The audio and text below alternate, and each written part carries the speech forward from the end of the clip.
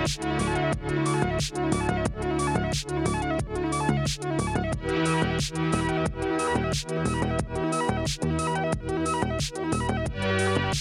everyone, and welcome to the Engage and Equip podcast. My name is Andy Schmidt. I'm here with Pastor Nick Gibson. And a very special guest today, Andrew Klavan. Andrew, thanks for joining us. It's a pleasure. Thanks. So before we get started talking about your new book and everything, do you just kind of want to tell people who you are and kind of what you've done throughout your life and what's led you up to writing this book? Yeah, most of my life I am a crime writer, a thriller writer. And in the latter part of my life, I got into commentary, and first political commentary and then religious commentary. I was born and raised a Jew, was mostly a secular non-believer until I was in my 40s, and I was baptized when I was 49. So it was a long journey. Well, that's great. So, okay, so you just came out with a new book maybe a couple weeks ago called The Truth and Beauty. And so I guess the first question that I'd ask is, what made you decide to write this book? Well, it came out of a conversation I was having with my son, which was basically that every time I felt that I understood something that Jesus was telling me, a way he was telling me to live, my life became more joyful, not in that moment, but overall. It raised my level of joy, by which I mean my level of enthusiasm for life. And yet I was having a lot of trouble understanding certain things that he said and asking myself whether I actually believed them. Do I really believe I should love my enemies? I don't even like my enemies. Do I really think that someone is of little faith if he can't walk on water and that sort of thing? And my son said to me, you're trying to understand a philosophy when you should be trying to get to know a man. And that struck me immediately as a brilliant insight, because when you know somebody, like your spouse or your kids or something like that, you don't think about what their philosophy of life is. You think, what would they feel if they were here now? What would they think of this? Would this make them happy? Would this make them sad? So I went back and tried an experiment, which is that I tried to read the Gospels basically without theology. I eliminated every history of thought about Christianity, thousands of years, the Catholic Church, St. Paul, everything. It just got rid of it, and even Protestant theology, all of it, just got rid of it, and just thought, who is this guy? Just read the Gospels to know the main character, as you might read a novel or you might read an autobiography or a biography. And as I was doing that, what I found was that the lines of poetry kept coming back to me, poetry that I've loved all my life, the Romantic poets, and they helped explain to me what I thought Jesus was saying, and they kind of illuminated what he was saying in a new way. And I thought the experience was so powerful for me. It increased my level of connection to Christ and my joy in living through that I thought it was worth recording and worth talking about, even though I could tell from the start it was kind of this odd subject. It's kind of a hard thing to communicate. So it's been really gratifying that the book has done so well and really seems to be connecting with people, because I wasn't even sure I was going to be able to sell it when I was writing it. But that's how the book came about. So, Andrew, one of the things you say in the book is that you hope that the interaction of the Gospels, the Jesus of the Gospels with the Romantics would be helpful, because in some ways they lived in a time similar to ours. Yeah, I think about that in relationship to like Charles Taylor's Disenchantment of the World, and that the Romantics were trying to like re-enchant the world, and that there's a certain way in which the inhumanity of humanity right now needs a kind of re-enchantment. Yeah. And that you thought the interaction would be helpful. You want to talk a little bit about that? Well, that's a great way of talking about it, the disenchantment of the world. I mean, their time was so much like our time that I find it almost uncanny. A lot of people don't know a lot of history, so that what they know is they know that the Roman Empire fell and that there was Hitler. And so they're always comparing everything to World War II and the fall of the Roman Empire. But this is actually a time in history that was so much like ours that it's remarkable. There was this rise of radical politics through the French Revolution that some people thought was going to solve everybody's problems. It was just going to rewrite not only the functions and rites and rituals of the world, but rewrite reality itself. There was a rise of science, which was challenging standard Christian belief. There was a turning against the church, and basically the world was becoming disenchanted. The idea that we were living in this magical world of angels and fairies and miracles and all that stuff was just being kind of pushed aside by science. And what this generation was faced with was the idea of, well, what is the human experience? Is there such a thing as a human experience of truth? Is there such a thing as a human experience of an inner personality? Or am I just a series of structures built by society? Is there such a thing as gender? They were asking questions like that for the first time. Is marriage a good thing or a bad thing? Or is it a form of slavery, which many radicals at the time thought it was? Can radical politics actually make life better or not? So they were dealing with all the same questions. And there was no going back. There was no going back to the Middle Ages in the same way there's no going back for us to a pre-technological world. So what were they going to do with that information? How were they going to find the things that they knew in their hearts to be true? How were they going to find them and substantiate them and recreate a world in which men and women could live in a moral and full and complete human manner? And these poets, I think, did it better than anybody because the Germans were trying to do it through philosophy, but it's not really a philosophical question. It really is a question of experience and poetry. And is our experience, how do we know when our experience is real? If beauty and truth are linked, how do we know what's beautiful? How do we know what's true? Or is it just you think one thing is beautiful and I think another thing is beautiful? And so those are the questions they were asking, as I think we're asking them today. So you would include in that for the idea like humans experiencing, at least emotionally, that empiricism isn't enough as a way of interacting with the world. That like, whether that was Scottish Enlightenment or German empiricism, that like, that's all good, but it's not enough. It's leaving out huge swaths of what it means to be a human being and being humans together. Well, that's one thing. And also it had no basis to stand on. I mean, I always say there are two pillars to Western civilization, Socrates and Jesus, and both of them were facing people who believed that there was no such thing as truth. You see it in Pilate's response to Jesus when he says, I speak the truth, and those who hear the truth hear my words. And he says, what is truth? And that's he's talking to this barefoot, itinerant preacher in the backwater of the Roman Empire, and he is the most an emissary from the most civilized society around. And he is saying, well, what is truth?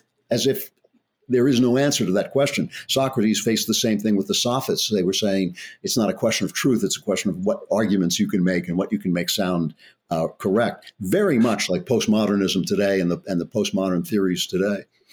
Margarita Mooney at Princeton Theological Seminary recently said, in an era like our own, people are often forced to decide between believing in mystery or ideology.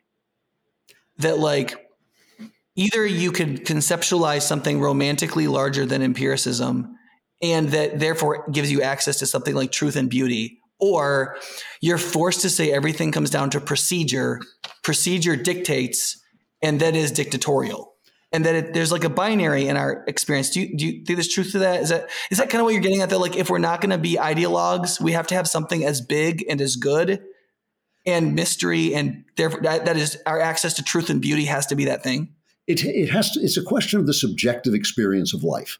I mean, where is the validity? We're living in a time now where the subjective experience of life, we are told it is both meaningless and sovereign at the same time. So in other words, that you feel something is immoral means nothing because someone else may feel something else is immoral, and who is to decide between you? So your inner life means nothing. At the same time, if I say to you, oh, by the way, Nick, I just turned into a woman. Now you have to treat me like a woman and give me the right proper pronouns. Then that's supposed to be sovereign. You're not supposed to be able to challenge that at all. We have to find some way of centering ourselves before the experience of life can begin, before can truly begin and be enriched and move forward in a human way.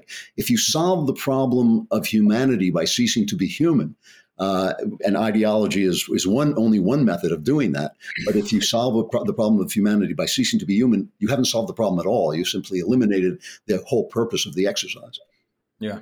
Well, okay. So a lot of modern Christians and conservatives, they would say that the Romantics may have been integral in screwing things up in the modern world. So I guess, what do you have to say to that to start with? Well, first of all, there's this really false idea of who the Romantics were, that they were all one philosophy. There was a huge range of Romantics. Some were atheists, some were believers, some, primatized emotion, but others were very deeply into science. As the great critic Jacques Barzin said, what brought them together was the problems they were trying to solve. And so my book centers on those guys who I thought came closest to saying something useful about those problems, because many of them didn't. Many of them, their words have become irrelevant over time, but many of their words have become even more and more relevant, and I think really illuminating. So to say the Romantics did something is kind of meaningless. And I think it's been used by people who are pushing what I call the Enlightenment narrative. The Enlightenment narrative is we had the classical world, then that collapsed and we were in a world of religious darkness. And then, hurrah, the Enlightenment came and we set aside religion and went forward into this bright new scientific future. That's just not true. That narrative has truth in it, but it's not true. And so the Romantics were a signpost along the way of another road. You might call it a more narrow road to a greater and deeper and more human truth, I think. It sounds like you're saying that different Romantics actually offered different paths, but they were all romantic. Like they were all seeking truth and beauty. But Byron, like I'm thinking of your chapter on Mary Shelley, how like Byron and Mary Shelley would have both been romantics, but like very different in their understanding of femininity, for example. Like their answer to femininity, very different. Well, their answer, yes, and their answer to gender roles and the answer of gender roles that Mary Shelley's lover and ultimate husband, Percy Shelley, came up with was very different than the one she ultimately came up with. I mean, she was worshipped Percy Shelley, made a god out of him, and after he died, rewrote his entire personality to make him more saintly. But she herself said, I never had any feeling for the radicals. She basically cast aside the free love that was at the heart of Percy Shelley's attitude. She never embraced his virulent atheism. So yeah, they all had the same problems. They all had the same set of problems that the age presented them with, but they all solved those problems in different ways. And that makes Romanticism a very, very broad term for a certain period in time when people were trying to reestablish that inner life. What is the inner life? Okay, so but do you want to kind of tell us about before you wrote this book and kind of before you went on this whole journey of researching all this, how did you view Jesus at that point compared to after you were done writing this book? How did you view Jesus? I think a lot of people end up in the same boat where Jesus becomes just this person that you read about, but you don't know. There's nothing human about him. And I think just tell us about your journey from like before and to after. Now, how do you think about Christ? Well, I remember I was 49 when I was baptized, so it took me a good 35 years of adult consciousness, we might say, before I accepted Christ. And so I went down a lot of wrong roads. It gave me so much joy and serenity to come to Christ that I frequently would go to God kind of complaining and saying, I know I'm a Jew, but why did you make me wander 40 years in the wilderness before you brought me to the promised land? And the answer I came up with is that God wanted me to go down every wrong philosophical road and find every dead end that there was, so that when I talk to people, and I do talk to people now who accept certain philosophical ideas that I know are going to lead them to a bad place or just an empty place, I know why, and I know where they're going to go. And so by the time I was baptized, I didn't really have a lot of doubts left about who Jesus was or that he was who he said he was. I was quite convinced and quite my faith was kind of built on very solid ground at that point, because I had tried everything else, like the old joke of, you always do the right thing after you've tried everything else. So I was very firmly established in my faith of who Jesus was. My problem is that just possibly by the nature of my personality or possibly because of the nature of my journey, I'm less interested in deep theology or supernatural theology, even though I love to discuss it, I love to talk about it, than I am in knowing what does God want from me at this moment and on this day, So people frequently who follow, I talk about politics a lot, and people frequently will say, are these the end times? And my answer is, I don't know. I have no clue. I mean, it actually says in the gospel, you have no clue. I agree. I have no clue. Not only that, I trust God entirely to take care of it. I trust God entirely to take care of judgment. He said, do not judge. And people are always trying to fudge that statement and saying, well, he meant this or he meant that. I think that's exactly what he meant. Is leave the judgment to God. He will do it exactly right. There will be just the right amount of mercy. There will be just the right amount of justice. Not my job. My job is to take whatever God has given me and return it to him tenfold if I can, and that's my job. And how do I do that in this moment? And that's what I was trying to get at. And I felt that after a certain burst of understanding and new truth in my life and this new relationship with Jesus Christ, that I kind of hit not a wall, but a stumbling block in my understandings. And that was what I was trying to get past. Andrew, a lot of people have listened to Jordan Peterson's lectures on the Bible, especially Old Testament ones. And some people have felt like Jordan is so into Carl Jung that all he can see is Carl Jung in the Bible, right? And others have said, no, actually the interlocutor, the person you're having a conversation with in your head when you're interpreting something can bring out a lot of really interesting insights, right? And so Jung allowed Jordan to see meaning in all these things that people passed over, to interpret them psychologically, right?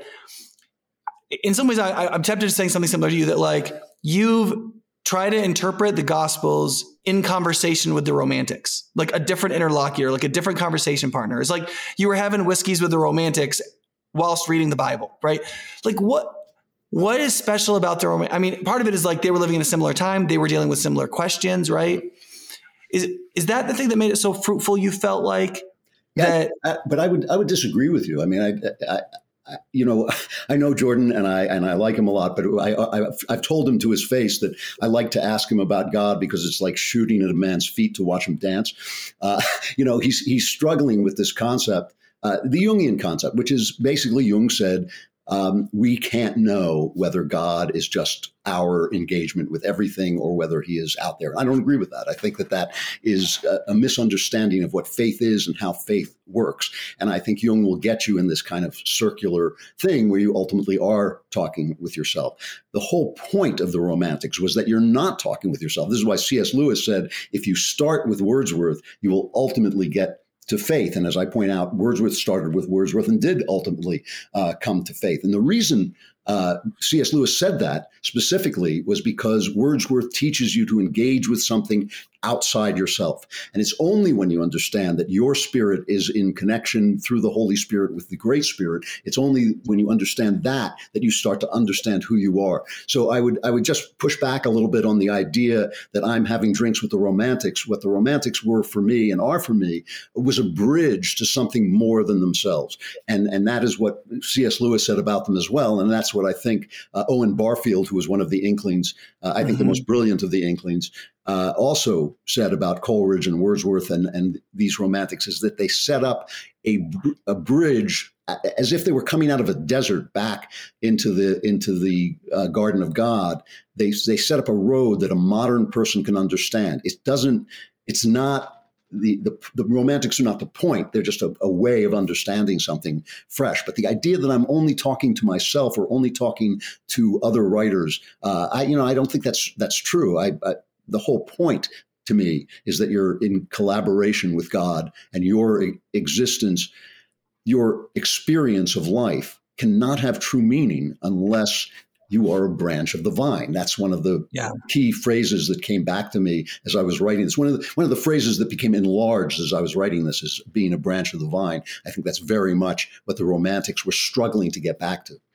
Yeah, sorry, that's what I was trying to get at. That when I think of a conversation partner, I think somebody that evokes new thought in you. Absolutely, you know what I mean? 100%. I agree with that. Yeah, that was that's the thing that brought me to Christ. I started to pray after years of. I call it agnosticism, but it was really atheism. It was practical atheism. And when I started to pray, I was convinced over the course of 5 years that no, I was not talking to myself. I was actually talking to someone who actually brought new ideas that I would never have come up with into my life. Yeah. Yeah, you talk about your son. The quote that you've already said about him saying, maybe you're trying to understand a philosophy when you should be trying to get to know a person. I guess why was that such a great insight? And even furthermore, what does reading about Jesus's philosophy blind you to? If you read it as philosophy, right. Another one of the phrases, and it's kind of an interesting quote from the Gospels because it's just not mentioned much in modern Christianity, is Jesus says, "I want the joy that is in me to be in you." And you think about that and you think that's a powerful thing to say. You don't get joy through philosophy. You can think things all you want, and reason will take you to the river, but it won't get you across to the other side, And I think that when Jesus says, "I want the joy that's in me to be in you," it means that you have to be able to see what he sees. In other words, when he says, it's really fascinating, when he says, love your enemies. He doesn't say love your enemies because it will make the world a better place. The one thing Jesus never says is the world will become a better place. I mean, he never even hints at the idea that the world might even become this much better. He says, follow me, and you're going to wind up with a cross. You're going to wind up at the cross. But he does say, love your enemies so that you will be children of your Father who brings the sun and the rain on the good and the bad alike, right? In other words, you will see, when you love your enemies, you will see them the way God sees them. You will start to see them as far as you're capable in the way God sees them. And that will cause Christ's joy to be in you. I have found that to be the literal truth. I mean, people talk about interpreting the Bible literally. That is the literal truth, that if you can find some way to look at other people with love, you will see them the way God sees them, and the world will become so much more beautiful and your life so much more joyful. I don't think you can think your way to that point. I think you have to live your way to that point, and you have to walk with somebody and see through his eyes to get to that point. And the only eyes that you can see through to see that are Christ's, and so that's what I mean by knowing somebody. Like I said before, if I come to a dress shop and I look through the window and say, "Oh, my wife would really like that dress," it's not because I know her philosophy of life, though I may. It's because I know her so well that she is part of me, and I can see as she might see, because I wouldn't know whether that dress is nice or not. One of the things I noticed I want to go back and ask some questions about the first and second sections of the book. The third section of the book, you talk more about Jesus himself. And it seems like one of the things that you're trying to do is to help people who have, through theology, mostly connected with a ideology about the divinity of Jesus, and trying to reintroduce them to sort of like the other half of Christology, which is to see Jesus as the human, and that by understanding him, we understand that he's interacting with humanity, not abstractions as other people, and that he's behaving and seeking for us to behave in a way that's more humane. So you're trying to help people see Jesus as human, help see the people Jesus is interacting with as humans and not abstractions, and to show that Jesus' actions are actually humane. Like his dictums are profoundly humane rather than themselves like strange, abstract nonsense kind of things. And is that right? That's what you're trying to help people see? And you want to say something about that? I'm trying to help people, or what I was trying to do, was help myself see how I was supposed to be changed by this experience, by this event. One problem I have with some Christians is that they don't seem to actually believe in the immensity of what they're talking about. They're talking about the creator of the universe suffering death, and suffering life. First suffering life and then suffering death. And they think, well, if I go to the homeless shelter and spoon out food, if I put some money in the pot, if I try to be polite and nice to people, even when I hate them, that's what he was talking about. And one of the things I point out is we all kind of know that we should be charitable. And, we all know if we cheat on our wives or our spouses, that's the wrong thing to do. This seems to me an immense event. And I want to know how it's supposed to affect my life immensely. And that's what I think I'm trying to get at. So when you talk about, I don't think you can talk about Jesus as a man without talking about the fact that he is the incarnation. It's kind of hard to split those things apart. I guess I would agree with you in the sense that I'm not dealing with the things, as I say, I trust God to deal with completely. Judgment, the end of days, the way, the history of the world, all of those things I leave in his capable hands. He hasn't asked my opinion, so I don't see any reason in trying to have one. What I am trying to get at is, what does he want? What does he want from me? And I think that this is an answer when you start to see things, because it's going to be different in each person's case, right? I mean, we all may have to love, but my life is going to be different than another guy's life who's made to be an architect or just a wanderer on the face of the earth. Whatever he's made to be, my life is going to be different. How do I find that in God, so that everything that I do is done to the glory of God? So something I've been thinking about lately. Does that answer your question? I don't want to avoid. Yeah, I think so. Yeah. So this is, maybe I'll just open this up for either of you, because this is a question that I've been thinking about.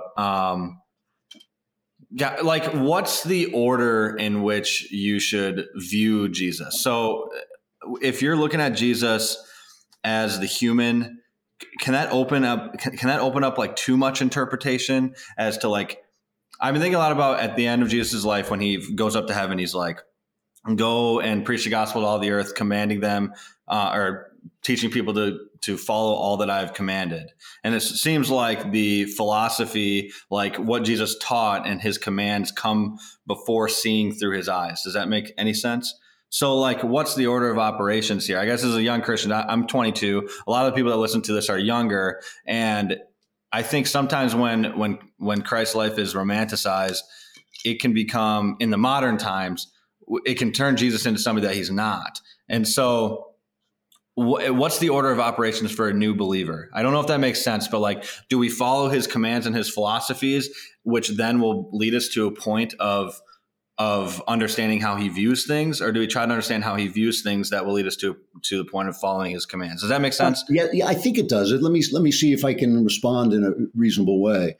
The question that I asked myself is, okay, thou shalt not murder. The rich man asks Jesus, how do I get into the kingdom of heaven?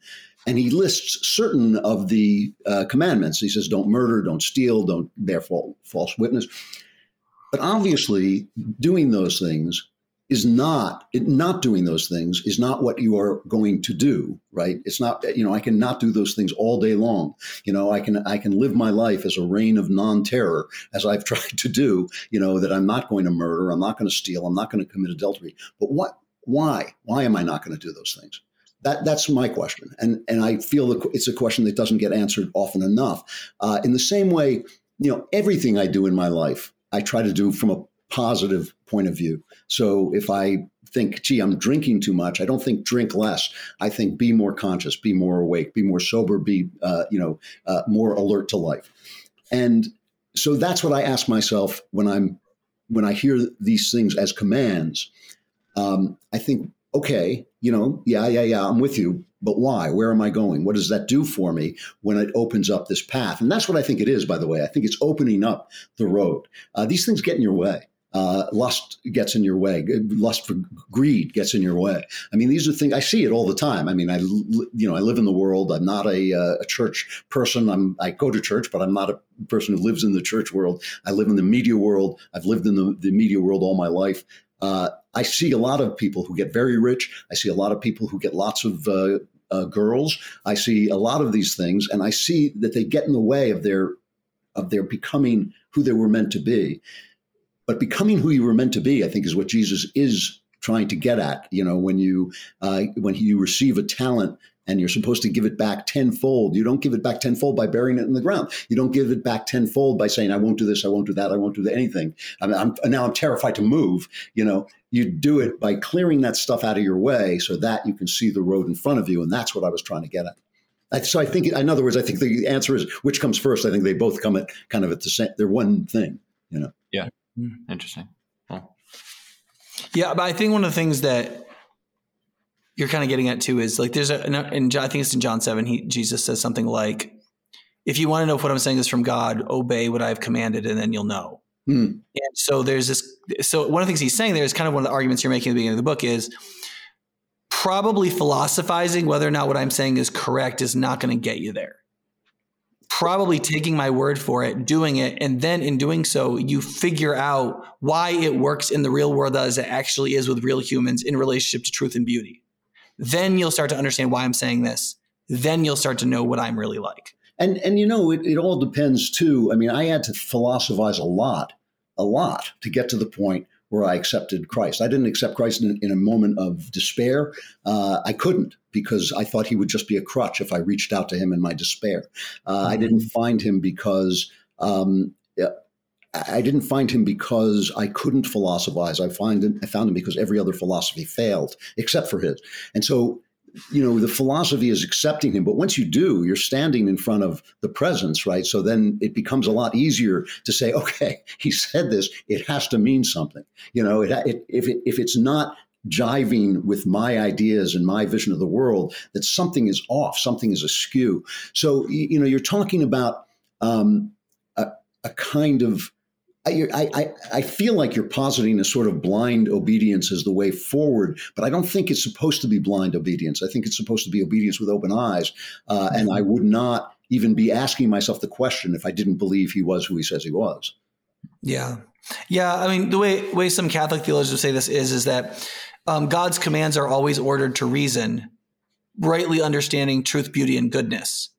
So that, like, as you explore the commands of God, you like you were saying, you're not just saying, okay, I have to do X. You're also saying, like, well, why would God command X? Like, what? Because I believe he gives commands ordered to reason that are in proper relationship to truth, beauty, and goodness. And if I don't agree with this commandment, it's actually because I don't understand truth, beauty, and goodness. And if I actually walk through this, not only do I, quote, obey, and will that please God, but it's actually going to school me and teach me in the school of truth and beauty. And I will understand why the command was always ordered to reason, and I will grow. I think the one thing that I am saying, and maybe you feel differently about this, but I'm saying you shouldn't be afraid to say, I don't get this. This doesn't sound right to me. Now, obviously, I'm not saying that to some schmo. I'm saying it to Jesus Christ. So I understand that maybe the problem is with me. I start from that position of humility. Mm-hmm. But maybe because I come from so far away, I traveled so far to get here. I'm not afraid to say, I'm not seeing this. I don't see what this means. When Jesus says, if you experience lust in your heart, you've already committed adultery. I mean, my first thought is, well, no, I can tell my wife pretty easily I experience lust in my heart. She knows that already. She knows she married a human male. She understands that. But if I come in and say, oh, and by the way, I'm also committing adultery, that's going to be a very, very different conversation. So when I hear that, I'm not afraid to say, I got to understand that. I have to, because understanding the words of Jesus has given me so much joy. I don't want to leave any of the joy lying on the ground. That's what my life is about. It's about, like, finding that joy of connection. Yeah. In Philippians, I think it's 1:26, where the Apostle Paul says, everything I'm doing for you, I'm doing for your joy and progress in the faith, right? That you experience both joy and progress. I think when I hear you say the phrase blind faith, I think I agree with what you're saying, because I think the result of blind faith is you don't learn anything. Like, you just do it. But in the experience of doing it and observe, and I think that's one of the things you got on about the Romantics, is that part of Romanticism is looking outside of yourself and actually observing what's there, which is a big point of Peterson's, right? Jordan Peterson, where he's like, we often rationalize things. We have an experience with something in the world. We go right into our heads. We use our rationality to rationalize how we're going to think about it. And then we spit that out. And he's like, just shut up your brain for a minute and look outside of yourself and see what's really there. And if you observe, it'll be way different. And I think in Christian obedience, similarly, Peterson's right. I think you're right in observing this in the Romantics. Like, there is a blind obedience, which is meaning my mind is shut. My soul isn't looking, and I just do what I'm told, hoping to get to heaven moralistically. But then there's like a ignorant obedience, believing in the pedagogy of the teacher in the lab of life itself, where you're willing to go through the drama of the thing to learn the lesson in situ of experience, which I think is in some sense a very romantic notion. Yeah, the notion that you are an indirect, the Romantics were always talking about nature, but they had this kind of their relationship with nature developed over time, and it developed over different people. I talk about the fact that Wordsworth and Coleridge developed a certain relationship with nature, and then they passed on to Keats, who was a younger man who opened that up in a new and more tragic and more interesting way. But I think that you're absolutely right about this, and Jordan is absolutely right about this, that for many years I practiced Zen, and one of the things about Zen is that you put everything, all those assumptions aside, and just look at the world. And in doing that, I found something incredibly intense and beautiful, but I noticed that it was missing something. It was missing the spirit that is coming through the world. We're not just looking at a bunch of objects that are taking shape in our minds. We are looking at a bunch of objects that take shape in our minds in a very specific and uniform way. I mean, we can see the world in many different ways, but we can't see it as it's not. And that's what one of the interesting things about the time we're living in right now is people telling us that things are what they're not. They're saying, oh, a man is a woman. If he feels like a woman, he becomes a woman. You say, well, no, he's actually not. I mean, so that you have a relationship with the world. It is forming in your mind, but it is also a relationship through the world with something beyond the world. I think that's the key point. And that's when you go back to thinkers like Aquinas, who are so trying to find out in detail, what is my mind connecting with? What is the spirit telling me? How exactly does the spirit connect me to God? Those are the questions I think that we have lost through materialist ideas, like, for instance, Freudian psychology, which, I also experienced, and it experienced to my good, but at the same time, it left me locked up in my own head. And I think that getting past that is the whole point. So what do you, I guess maybe I'm a little bit, so in the New Testament, Paul sometimes refers to the believers, especially young believers as children, and he's going to give them milk because they can't handle anything else. And so part of the reason why we started this podcast was because I agree with you. I think that there's questions that need to be asked, like why should I not lust, even like why should I not murder somebody, because sometimes you get angry. So these are questions that a lot of young Christians want to ask, and a lot of churches don't even want to give an answer. They just want to be like, because the Bible says so, which is, I think it's just a terrible answer. So we started this to ask these questions, but I also think that there is something to, like, when I was first getting back into Christianity and I came to this church, there were some certain disciplines and practices that, like, when Pastor Nick and some of the pastors here started to disciple me, that they were just like, these are things that you kind of have to do. And this is where I'm like, I feel like I'm not understanding well enough what you're saying, but there are some things that I had to do right away that I didn't totally understand why I had to do them, because of my sin nature, had so destroyed my ability to reason, that becoming a new believer opened my eyes up, but it opened me up to, I think, in more ways, being humble enough to say, I'm going to do some of these things I don't totally understand yet, with the hope that later on God will reveal them to me. And maybe that's what you're saying, but I do feel like there's a lot of young Christians that I know that they won't do it unless they know why. But I'm wondering, how much does your sin play a part in your capacity to understand why before you actually do the practice? Does that make sense?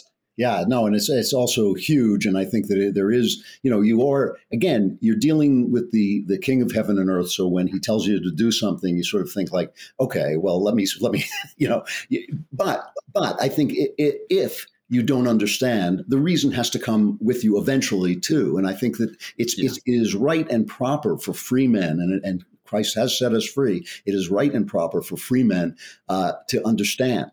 And, Jesus said, I no longer call you servants or slaves, because now I've told you what I'm up to. And I'm thinking is, okay, you told me, but now I gotta work to get to know it. And the point about romanticism is that it understands that you don't always get to know it, to understand things like that by thinking about them. Sometimes you have to live them, and you have to live them with open heart and with knowledge. And I don't think, I think you're talking about, being mentored, which is extraordinarily important. I think that one of the things that disturbs me most in the lives of young people today is they are taught not to listen to people. They are taught that, certain ideas, if someone disagrees with you, he's hateful and you should shout him down and all this. I think that's a terrible thing. Of course, you should listen to somebody who's been further down the road than you. Of course you should. You must, and if you can't learn and if you can't sometimes just follow directions because you trust the person you're talking to, you're frozen. You're done. So you're talking about methodology, which I completely agree with you there. I think, of course, and I think you would both agree with this, that the opposite of that, the other side of that, is if you can follow people without thinking and find that you followed them straight to hell. And that's the reason that your mind always has to be engaged and your heart has to always be engaged with what you're doing, because it's not about you can't trust princes. You can't trust your leaders when they go beyond the realm of God, I think. Yeah. So just to remind our listeners, this is Andrew Klavan. We're talking about The Truth and Beauty, his latest book on Jesus and the history and material of the Romantics. I just want to say that the biographical information and summaries of the Romantic authors was fantastic in the book. I'm sure the editing process was grueling. I'm sure there were all kinds of anecdotes you wish you could have kept in there, but I felt like you captured a lot of really interesting things, and nobody comes off. There's no hagiography in the book. Like, it's really funny how everybody comes off with warts, even the heroes. I just the way you describe Coleridge just cracks me up. It's just kind of like this guy who just could not shut up, but was so brilliant that the joy of listening to even himself was like the great joy of his life, and then how it really enriched people, even people who basically described him as the man who wouldn't shut up. Like you basically said about Keats, I think it's in the 6th chapter, you're kind of like, yeah, Keats wrote to his buddy and was like, yeah, I talked to this guy for an hour and he just wouldn't shut his face. And then you were like, and then it just turns out that Keats wrote about all this stuff from that one conversation, and it really enriched his poetry. I call him the not so Holy Spirit because he goes from person to person in this book, and he's a mess. He's a drug addict. He's an alcoholic. He's an hysteric. He's utterly falling apart. He is also not just the most brilliant man of his time. He's one of the most brilliant men of any time. And of all of the Romantics, he is the one who was solidly located in Christ his whole life. He's the only one who said, no, if you let go of this, we've let go of everything. And he brought each one of them this kind of inspiration. Each person he talked to, and as you say, he never shut up. And each person he talked to was massively affected. One guy went mad. Wordsworth became a great poet through talking about him. Keats, at the end of his very, very short life, was frozen, and he, talking to him for 45 minutes to 2 hours, opened him up to write some of the greatest English poetry since Shakespeare. Mary Shelley was a little girl when she heard him come to her house, and read his great poem, The Rime of the Ancient Mariner, and it just obviously fills her book, Frankenstein. It's on almost every page of Frankenstein. A remarkable, remarkable character who was only a poet, by the way, for 5 years. He only wrote poetry for 5 years and wrote some of the greatest poetry in English. And each one of them, you're absolutely right, they were far from saints. I mean, they were nowhere near perfect in any way, shape, or form. But each one of them in his suffering, genius kind of found some piece of this broken society and started to put it back together again. Mm-hmm. Yeah. Well, I want to ask one more question, and I think a more practical question. You're in an interesting situation in your life because you work at the Daily Wire, which is a right-wing conservative media news outlet. I think it's great. I listen to a lot of their stuff, so big fan. But there's people who obviously are out. They're not in the church, but they're out doing work, whether it's in media, whether they're a carpenter, whatever it is. Does your new way of looking at Jesus affect your work going forward? And then how can it,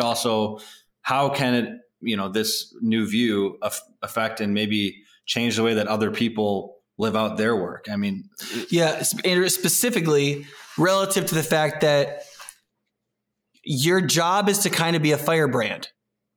True. It's like your job to push back a certain kind of bullying that's kind of loud and sometimes abusive. And yet, to a certain extent, you're supposed to be constrained by the ethics of Christ. And yet you have to kind of tell it like it is. And the stuff I've watched from you, I feel like you've been very careful, to actually be respectful, but have a lot of candor. And I see some Christian commentators who are like conservative Christians, but also trying to like push back on stuff.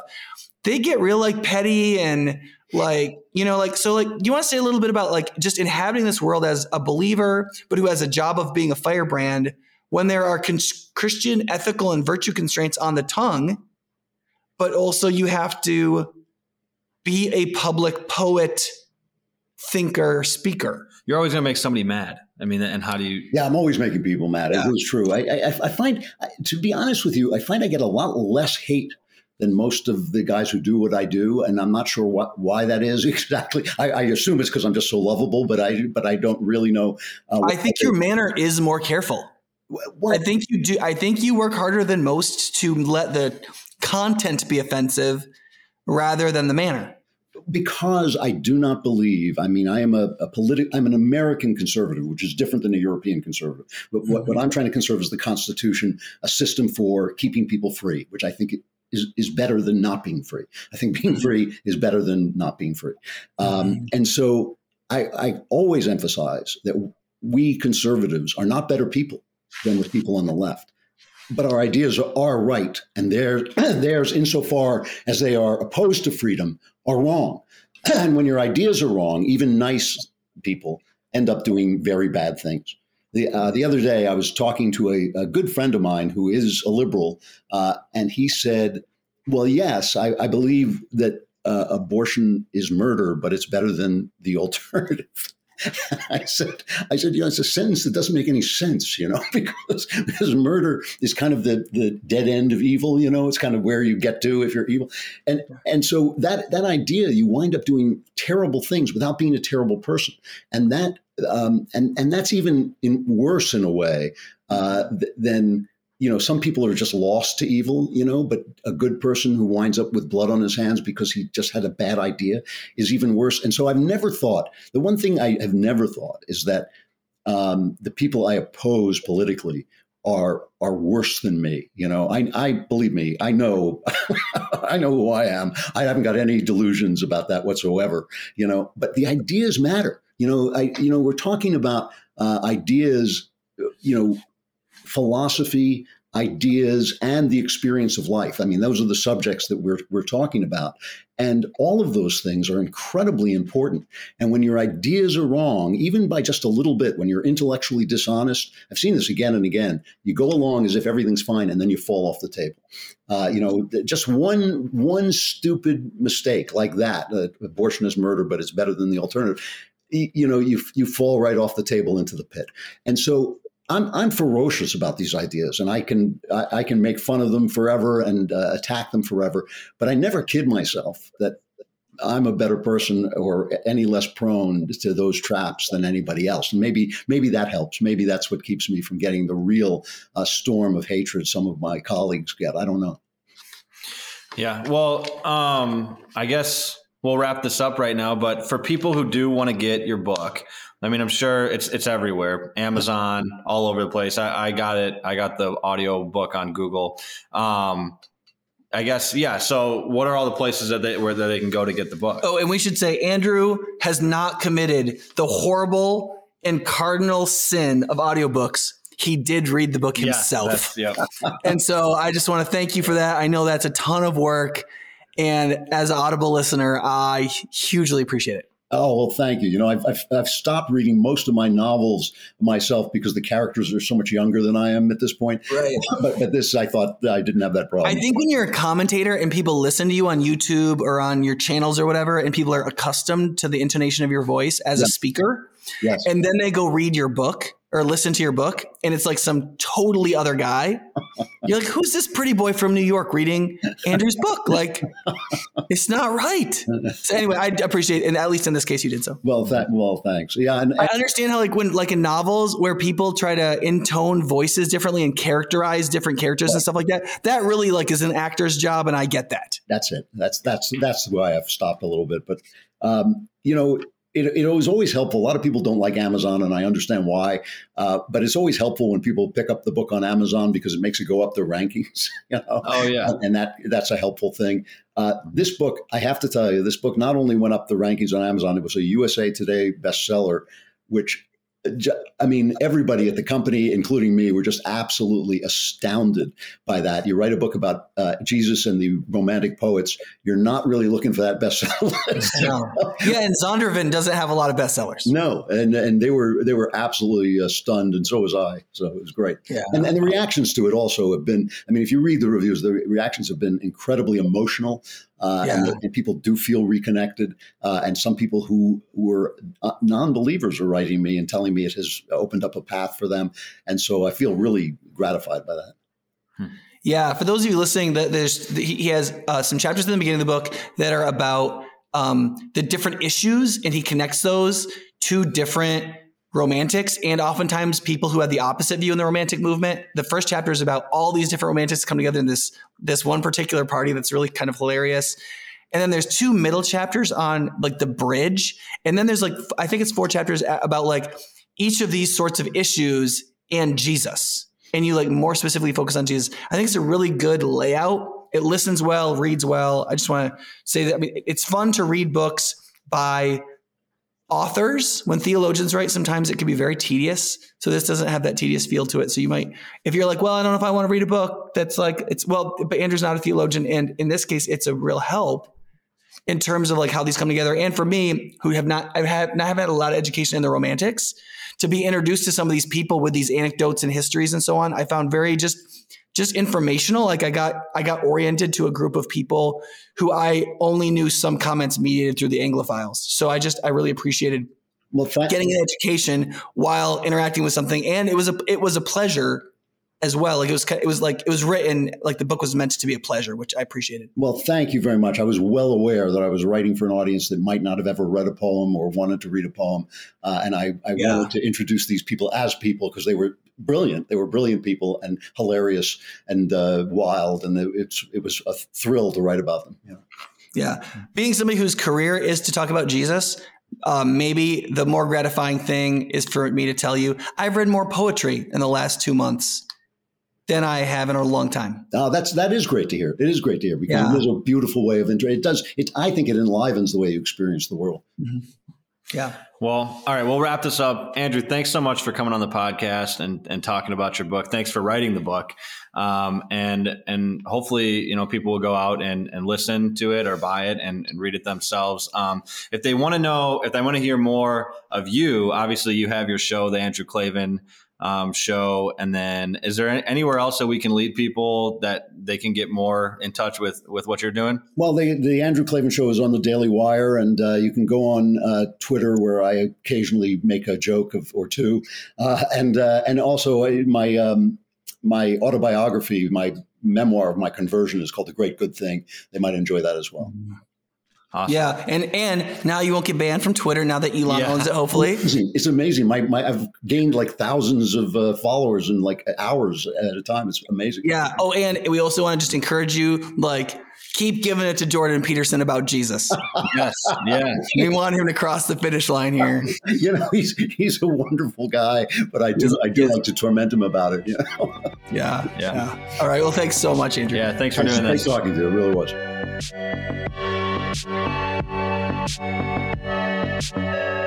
Thanks for listening to this episode of the Engage and Equip podcast. If you have a podcast idea or a question you'd like answered on the podcast, send us an email at podcast@highpointchurch.org.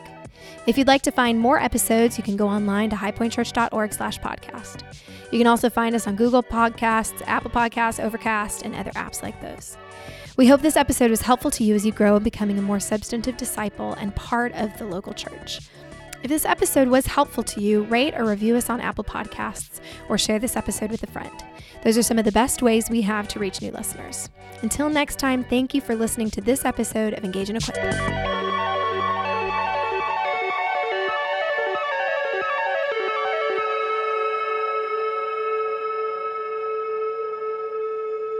Equip.